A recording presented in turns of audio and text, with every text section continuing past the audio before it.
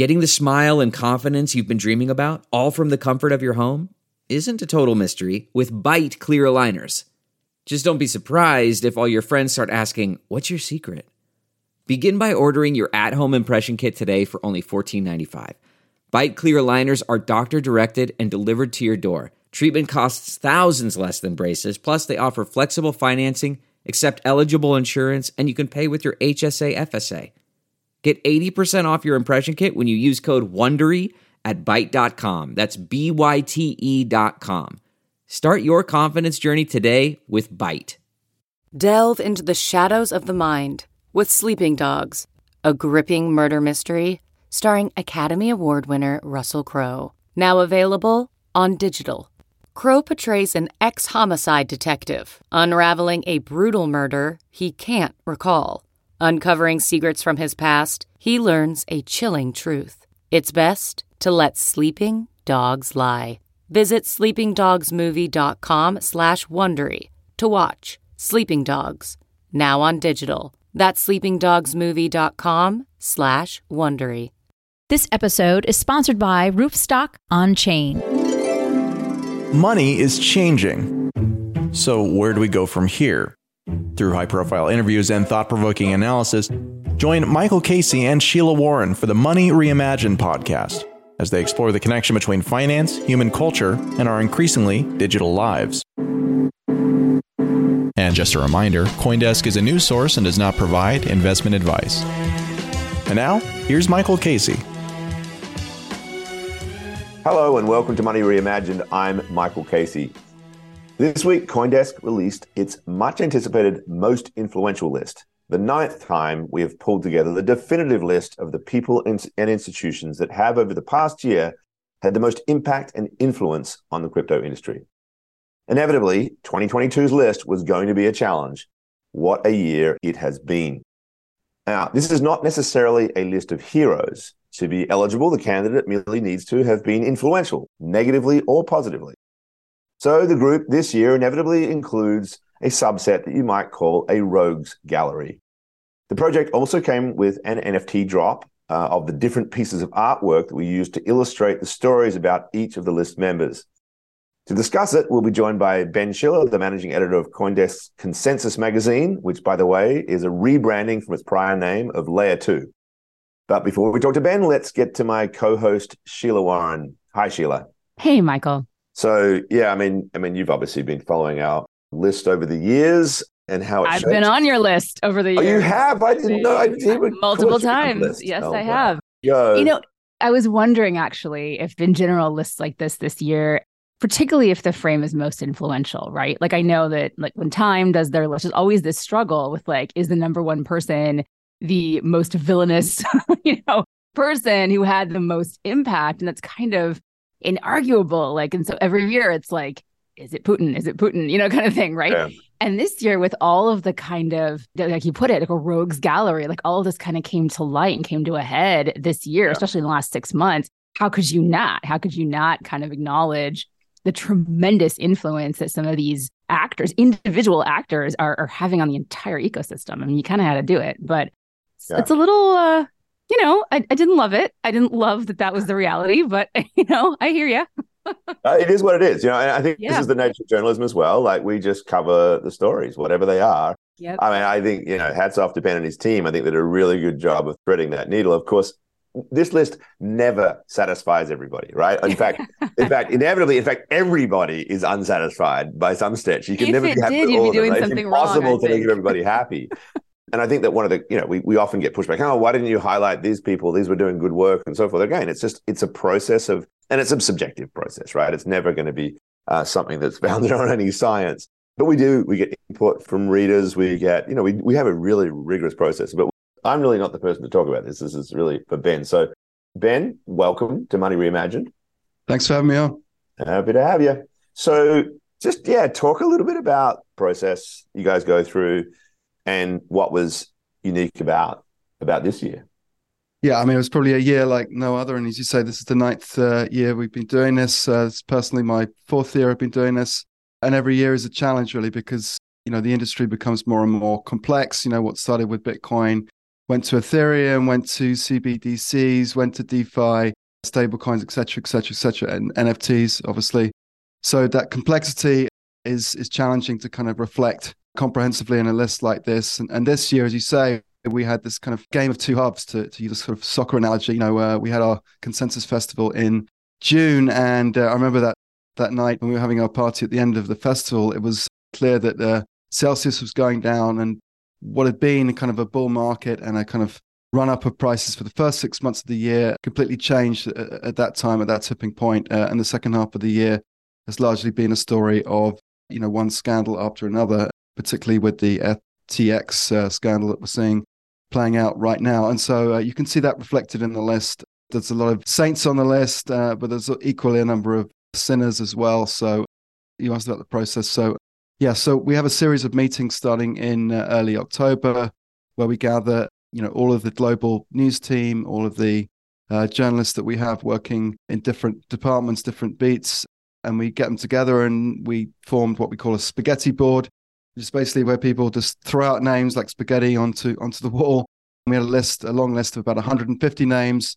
And then we had a series of meetings, which you were involved with too, Michael. We kind of debate and argue it out. And sometimes it gets quite kind of feisty and disputatious where people sort of say, oh, no, we should have more Bitcoiners on the list or more Ethereum people or more NFTs. And, there's sort of, and it just speaks to the kind of different tribes of crypto and how different people see it differently.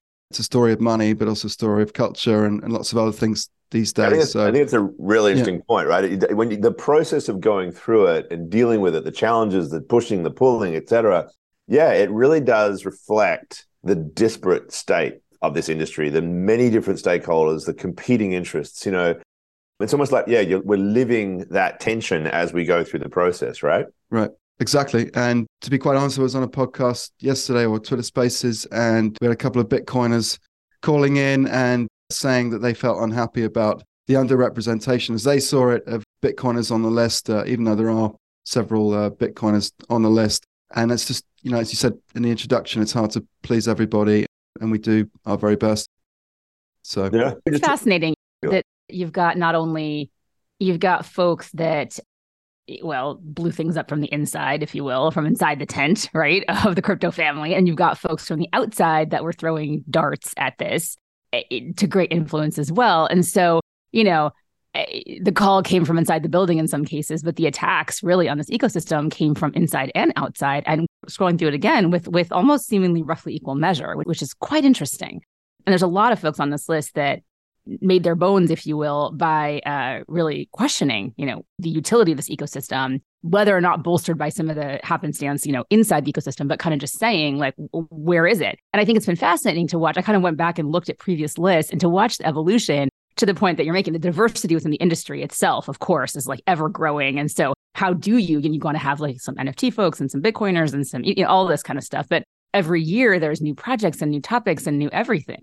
I remember, Michael, we were talking about this, back in the day when you could hit up all the major conferences. Like it was possible in a year to kind of go to where now, forget it. Like each sub community has its own series, around the world of events and whatnot. And there's no way you could possibly, create track, which is really exciting, but also I can completely see the challenge. The other thing I'll say before we kind of been handing it back over to you is, I always am very interested in the demographics, right? So how many folks are American or Western versus not? How global is representation? What's the gender diversity like? What's the ethnic and racial makeup, like?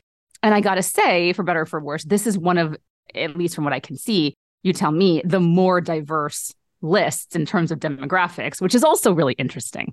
Also, I find that fascinating. But someone pointed out yesterday that all the kind of rogues on the list are all guys. So I don't know what that means. What a surprise! I got comments on that. Well, there are no sort of women, prominent women on this list who are there for their misdeeds. So I don't know. We can go for days on that topic alone, my friend. So I don't know if that's that women don't do bad things, or that companies don't promote women to be CEO, so they can do bad things. One or the other. We need more women to be capable of doing bad things. That's what we need. Yeah. Well, definitely. You got to be in a position of power to be that influential, and we're not a society that necessarily lets women get to those positions to have that kind of oversized impact. And I would argue, just from looking at history. Certainly there are plenty of examples of women who have not exactly, Elizabeth Holmes comes to mind, right? Who have not exactly taken the public trust and run with it, or maybe they've run with it in a very, very, very bad way. Right. But it's still a rarity. It's still a rarity, unfortunately. Yeah, I forgot about Elizabeth Holmes. She's a good example. Yeah. This is the one that sort of would fit this bill right now. So let me just start at the top here, because, again, let's remind people, this is not a ranking. It's just a list. It so happens that the way we presented it on the site, number 1 is CZ, and number 2 is Sam Bankman-Fried, which is a pretty interesting juxtaposition in its own right. Thoughts, Ben, on how you went about it? So Emily Parker wrote a great piece, and then there was her piece on CZ, and Tracy Wang, who, of course, is covered deeply the whole FTX shenanigans, wrote a lovely piece as well on FTX and Sam Bankman-Fried. So, yeah, your thoughts on those two and what they represent? Well, just to talk about SBF for a while. I mean, so I'll admit this. We had a completely different framing on the story months ago when we started doing this, and we thought he would be on the list. He definitely is an influencer, and we had to completely rewrite the story. But that doesn't really change how influential he is, and the way he's going on this kind of self-incrimination media tour at the moment does speak to his influence, because he's still, in some ways, for better or worse, the face of the industry. Everyone wants to talk to him, and he is still out there as a sort of spokesperson. So that's why he's on the list. I mean, CZ, he is now the preeminent man in crypto, at least in corporate crypto. Binance is unrivaled in terms of its volume, in terms of its reach, in terms of its global capacity. He's playing in all the most important fields of crypto activity. He really has to be on there. And there's a kind of a fresh story to tell about him this year and his involvement in the downfall of SBF. And when we said sort of rather simplistically, but I think it's partly true, he destroyed SBF and FTX with a single tweet, calling into skepticism, the FTT coin that was kind of at the heart of the flaws on that balance sheet of Alameda was key to the downfall. And it really set off a run on that company. So, he has to be on just that, like, if we're talking about influence, right? That's an interesting measure of that. With one tweet, you did this, right? Yeah. That's a really interesting way to frame power and influence. Think about Elon Musk and his capabilities, and in fact, it's another whole other conversation about the nature of social media and everything else. Sheila. Mm-hmm. Well, I was going to say, if Elon Musk really does kill Twitter, that the influence that's going to have on the crypto ecosystem is pretty profound. It's not as if anyone's picked another platform to go to, or anything is really ready in the Web3 space for that kind of function. And so the oversized power, but I also think it's the consolidation of power that CZ has amassed over the course of time. And it's not that people weren't aware of the fact that was happening, but with this recent purchase in Japan, there's just by Binance, I mean, that all of that is really out of the reach of American antitrust regulators, right? So you can build a massive monopoly in an industry that is so global, with a user base that is so global. You really have the opportunity to become the outsized, player, like big time, like the big giant gorilla in the room, if you will, outside of the realm of most regulators who are going to have a serious issue with that. So yes, there's the power of a single tweet, but also what went behind that and the strategy around consolidation and around grabbing market share in these parts of the world, preceded a lot of that to give him the ability to be able to have the influence with that tweet. So it's just it is a fascinating tale. It's also, I think, a cautionary tale. It should be for all of us to really be paying attention to what are we enabling in this market. And frankly, what is the US regulatory system enabling by not providing, more attractive options for people to build here in the United States and give users and consumers access to things like, the anti-monopolist kind of antitrust sorts of regimes that we have here that could prevent this kind of consolidation of massive power. There were so many regulators on your list, and I love that. There are European folks, and, you had Cynthia Lummis and Kirsten Gillibrand, you had Carol House. How did you decide that this was because it's arguably these folks have done things, but they haven't landed things, right? So I'm curious why the emphasis this year on that. Yeah. Well, I think this is in the fallout from FTX and the other scandals. So there's a renewed push to regulate whatever that means, particularly in DC. The nomination from Carol House came from our regulatory editor, Nick Day, who knows more about the stuff than anyone alive. And he felt that the influence of that executive order, which was an order for all federal government departments to build their policy frameworks around crypto, was very influential this year. And this Carol House person. She's since left the Biden administration, but she was quietly influential in bringing that together. And we like people like that on the list who sort of maybe have flown slightly under the radar, but have still been quietly influential, and sort of highlighting those people in a sort of end of year list seems like a good time to be talking about those people. I loved Carol, it. I mean, sorry, it's Sheila. Yeah, well, anyone in Washington can tell you that Carol was hugely influential. So it was a really great call by Nick, and I think it was a great inclusion on the list for sure. But Michael, you were going to say? I was just saying we had Carol as a speaker at Consensus this year, and I met her at at dinner, and she was so understated. It was interesting. I mean, she was really. She's one of those classic, quietly influential people, but she basically wrote that order, and it's going to shape, I think, and frame the structure of the regulatory model for the United States. She has a dry sense of humor as well. When we put the list out earlier this week, she wrote that she was happy to be included alongside SBF, Alex Machinsky, and the rest of the rogues. So. Yeah. Speaking of those rogues, I mean, we made that decision. You made the decision to lump into, and we are going to get to some positive influences as well, but the Four Horsemen of the Cryptopolis, which is a classic name, because you couldn't just single out Mashinsky or, Do Kwon. We had to have all of these guys, Su Zhu from Three Arrows Capital and Stephen Ehrlich from Voyager as well. I suppose they were going to be on the list before SBF had to be rewritten as an item. In some respects, the fact that they're there alongside SBF is, to me, underscores how some kind of pretty bad stuff went down this past year, Yeah, absolutely. Yeah, I mean, we didn't want to, frankly, write 4 stories about the 4 rogues, but we felt that we wanted all of them on the list, and they sort of seemed like a kind of happy gang together, if you like. That's why. I will note as well that on Coinbase NFT, where they're running an auction for the artwork that's attached to this, I think it's by far the most heavily bid of them. I saw 32 ETH, I think was the highest bid for that particular piece, which is a really great, it's got this frenetic sort of movement through it and these kind of weird looking skeleton-like figures. It's very cool. Yeah, just to highlight the NFT portion of this. So 15 of the 50, we commissioned some well-known NFT artists, images of the people, and we worked with Coinbase NFT platform to sell the pieces, and about half the profits go to the individual artist, and then some comes to us and some goes to charity as well. We're working with a climate change charity, so that's a nice sort of component of this, and hopefully these pieces will live on, and as art does. Can we just take a pause though? Because that is, I'm just thinking this list has been around for what you said, 9 years? 9 years, yeah. Okay, so 9 years ago, an NFT, we were pre-CryptoKitty, right? So that wasn't a thing.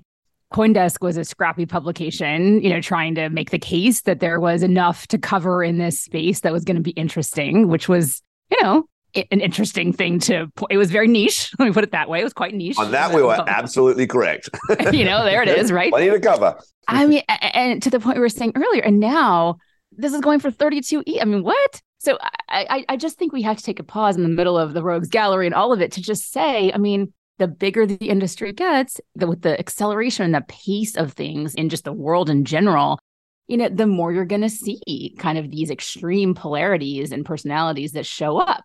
We don't have an amateur psychologist. I suppose we have an amateur psychologist. I can play one. We don't have an actual, psychologist online, but I'm sure when you think about the growth of industries and you look at kind of how did power get consolidated? What was the scope and trajectory of that kind of thing, right? Railroads, all the things we've talked about in the past, all these different technologies that have emerged and then kind of cemented and become ubiquitous in our lives.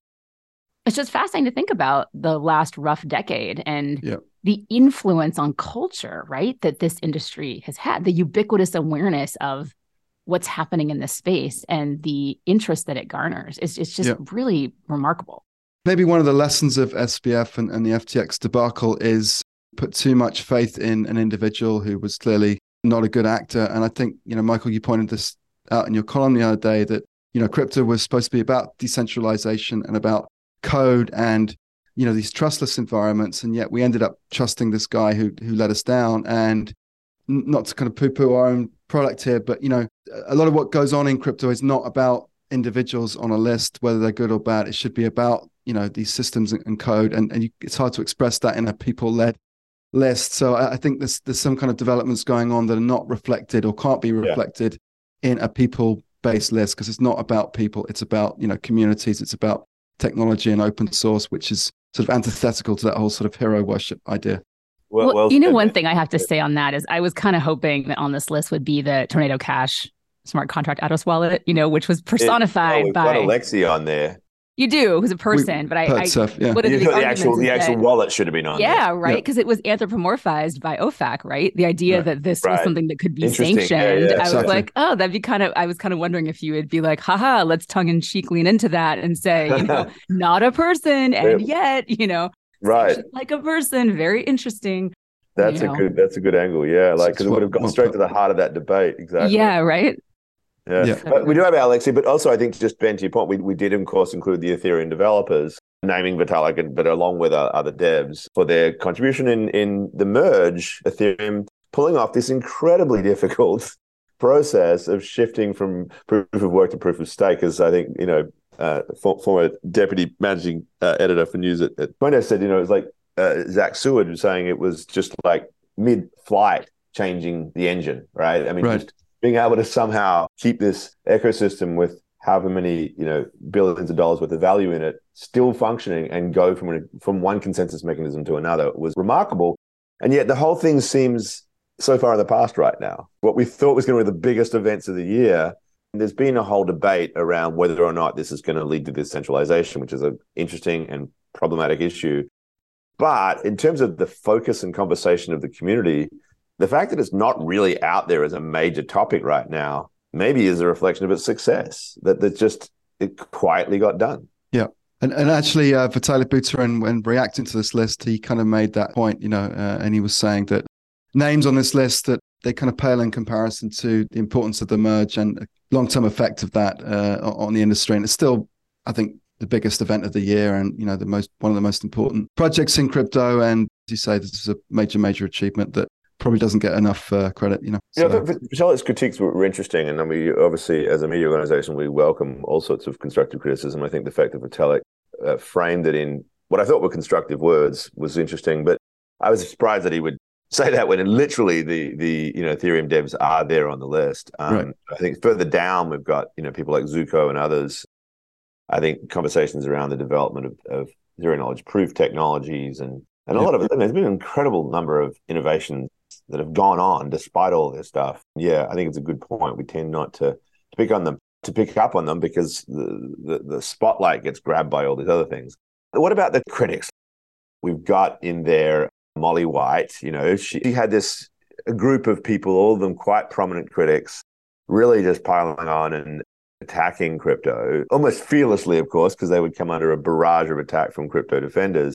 Perhaps feeling a little vindicated now. I don't know. I mean, what's our take on her and that group's status on this list? Yeah, I think it's really interesting. And there's always been this kind of cottage industry of critics, and certain names come to mind, maybe Amy Castor, David Gerard. These historically have been the kind of sort of thorns in the side of, the believers of the industry. And, you've been around the space, and you too, Sheila, a while. So there've always been these people.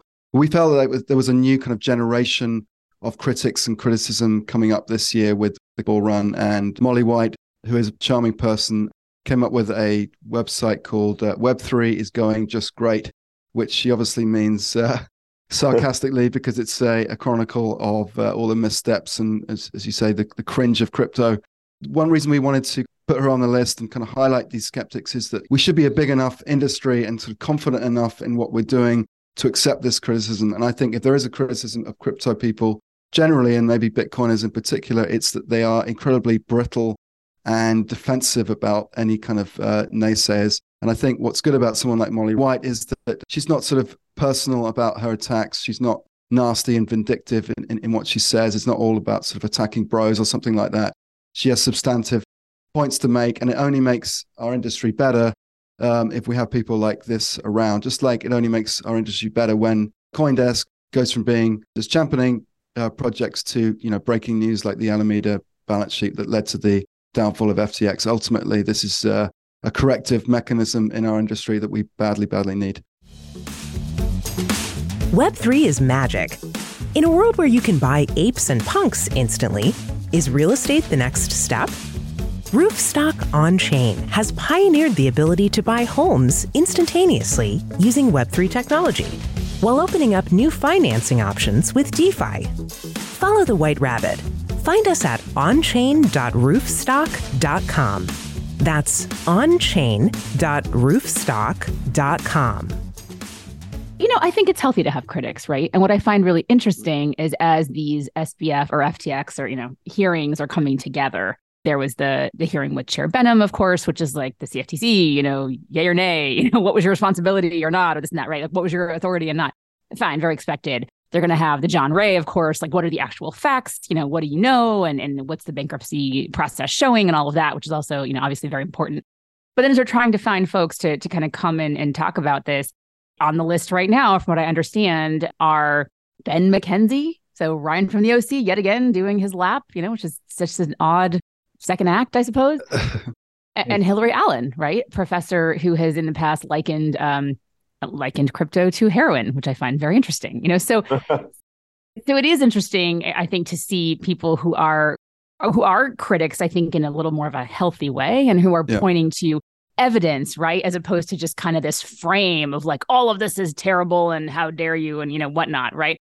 But it's also interesting to see where that influence is and isn't. So I do think the influencers kind of like on Twitter and kind of in meme land, to your point about younger demographics, are different from those who are kind of looked to by Congress and by regulators to kind of, bring forth what's happening in this space. So I don't know I think the professional critic versus the kind of more meme critic, I don't know if you have thoughts on that or considered that at all in the cultivation of the list.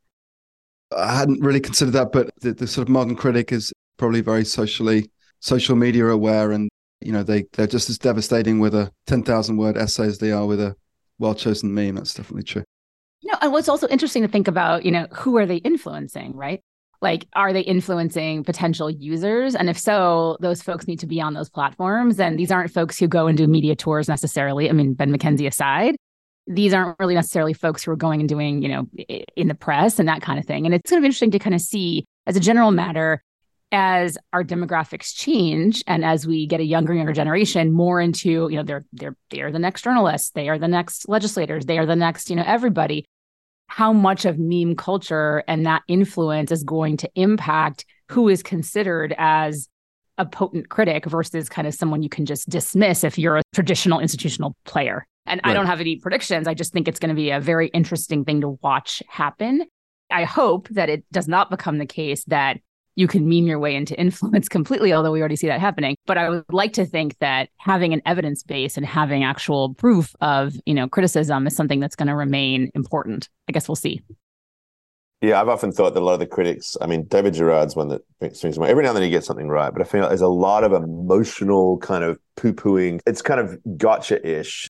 And it doesn't mean that the criticism is not valid, but it often doesn't feel that sophisticated. But there are real sophisticated critics, and to Ben's point, they're a really important part of the process. And I think crypto people need to be much thicker skinned than they are.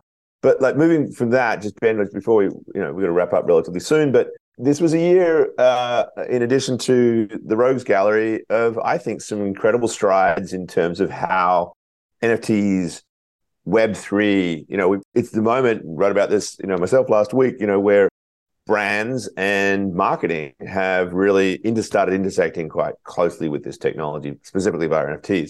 And we have, on the list, we have Snowfro, for example, incredible work being done in really building out this new, potentially an entirely new genre of art, right? Generative art, which I think possibly could have existed without NFTs, but has been completely spearheaded and driven by the fact that these things can be sold. For those who don't know, generative art is, it's an AI-driven, evolving kind of concept of digital art. And then for Wocious, this very successful young artist also on the list, and the folks from Vayner and others. So we have this, as I say, it's a somewhat cynical list in some respects, like dealing with heavy issues. And here's this sort of like hopeful, kind of like really innovative element of what's happening right now. Definitely. NFT is a big story of the year. And another one we could point to are the founders and CEO of the Bored Apes franchise. Right. And they really kind of crossed the Rubicon this year from being a kind of fun NFT project that crypto people were trading to really being taken seriously in Hollywood. And I think that's another kind of way in which crypto has penetrated the mainstream or penetrated the kind of power centers of America, whether that's DC or Wall Street or Hollywood. It's taken seriously across the piece. I would totally agree that that's one of the kind of abiding and long-lasting developments in this industry this year was the culturalization, and we can say that, of crypto. It went from being a story mostly about the future of money to being about culture and, where the young people are sort of hanging out as well as sort of transacting. So that's surely a big moment. And NFT, as we know, there's a huge potential there to put a kind of digital rights layer across all kinds of, digital and non-digital items. So it's just the beginning of that. Yeah, I'm glad you highlighted the Bored Apes. I just missed by not spotting it because they really are so important. I think, to me, one of the things that stands out about what that project has achieved is it kind of rewrote the idea of copyright and how it's actually a source of value, right? Like the idea that there's this derivative rights that you could pass on to some of the owners, but keep some of it for yourself, and use this idea of a platform of development in a way for a community that share one sort of common IP and then have their own separate rights to do things and build value that way. I don't think people realize how much of a radical departure that is from what we've been dealing with for most of the Web 2 era, with brand or entertainment company X holding the exclusive rights to, say, Mickey Mouse or something, and then suing your ass if you do something with it, as opposed to like, hey, I have this, here's what I get back out of it, here's what you get out of it, build this thing, we'll collectively grow value. It's fascinating. And I think as we, this week, my column, Ben, I haven't told you what it's about because you're my editor on this stuff, but I am going to talk about GPT chat and how I think is going to just end up ending the whole business of search. So Google, and then what then becomes the business model of the internet if you don't have this advertising model? I think it's NFTs, right? I think it is going. So there's something really quite important about what these guys have done. Sheila, I think you wanted to jump in.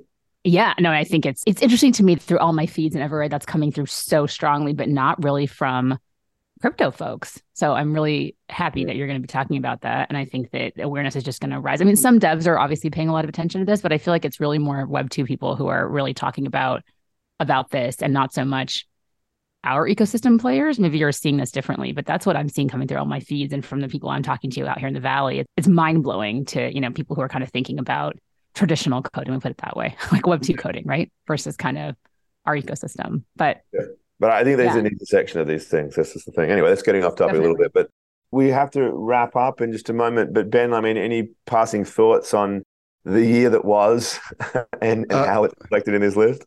Well, it's never a dull moment, right? I mean, we've all been in this space a while, and it just, when you think it's gotten crazy, it gets crazier. And this year is, I don't know, I think it's really topped it all for market highs, market lows, for classic scandals, and the SBF scandal just really has absolutely everything as a story. That's why, Hollywood and Netflix and Your Mother and Your Father is now looking to make TV series out of this, because it just has everything. And I think it was the year, we said this many times, that crypto really definitely and truly passed into the mainstream for better and worse, and it's here to stay. Those people that say crypto's over or something because of SBF, they don't know what they're talking about. Well, good luck with that, yeah. Yeah, right. All right. Listen, thanks. I mean, I always like to say that, no matter what happens, I think both lawyers, and this is a nod to you, Sheila, and journalists will always have something out of any of this, right? One of the great use cases of crypto is to actually write and talk about it. And there's nothing wrong with that. It's actually is so much to say, so much to discuss. So Ben, thanks for doing all that you do to enliven the conversation around these things and to sort of bring forward these concepts and so forth. I think it's I'm proud of the list. Sheila, as always, thanks for joining and adding all of your tremendous insights and thoughts. And thank you to all of you for listening once again to Money Reimagined. Please come back next week for another edition. That's all we have for now. Bye-bye. You've been listening to Money Reimagined.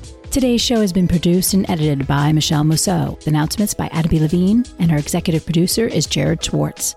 Our theme song is by Shepherd. If you have any questions or comments, we would love to hear from you. Please reach out to us at podcasts@coindesk.com, subject line Money Reimagined, or leave us a review on your favorite podcast player. And from all of us at CoinDesk and the Money Reimagined team, thanks for listening.